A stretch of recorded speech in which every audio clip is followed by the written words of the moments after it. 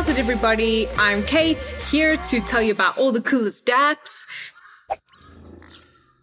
and occasionally let my ADHD off leash. Okay, so she's the front runner as the face of the DApp section. Seriously? She told us we were going to be taking over after episode 4.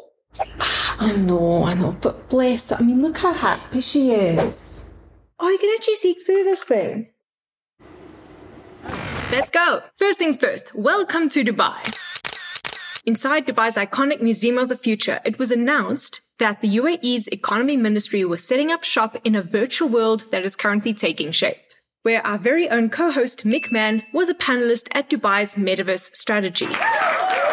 The project aims to create 40,000 jobs and has already created 6,700 jobs, along with contributing $500 million to the economy of the UAE. Yallah, Habibti.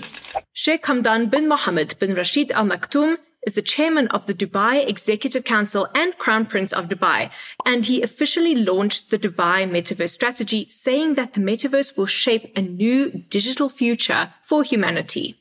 And in its bid to become one of the world's top 10 metaverse economies, Dubai wants to attract at least 1,000 companies specializing in blockchain and related technologies, which was helped by easing visa rules and regulations for freelancers, entrepreneurs, and creatives. Number 2, Solana. Solana is a decentralized blockchain built to enable scalable, user-friendly apps for the world. Because you know what's not user-friendly?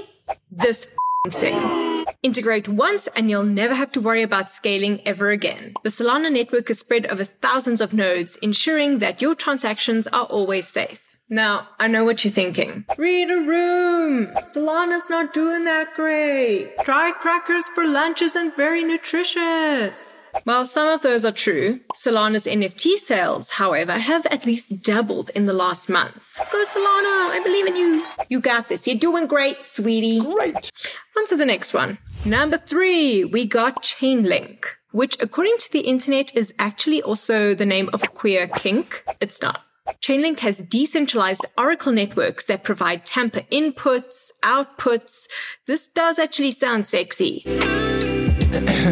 And computations to support advanced smart contracts on any blockchain. This enables access to real-world data and off-chain computation while maintaining the security and reliability, guaranteeing inherent blockchain technology.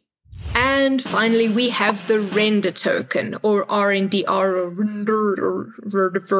So the Render network is the leading provider of decentralized GPU-based rendering solutions. Their vision is to democratize GPU cloud rendering and to connect users looking to perform render jobs with people who have idle GPUs to process the renders. Owners would connect their GPUs to the render network in order to receive and complete rendering jobs using Octane Render. Once they've registered their idle GPUs on the render network, these GPU owners become node operators. And as such, they're able to earn in Render token. And that's all we got for this week's What's the Haps with the DApps.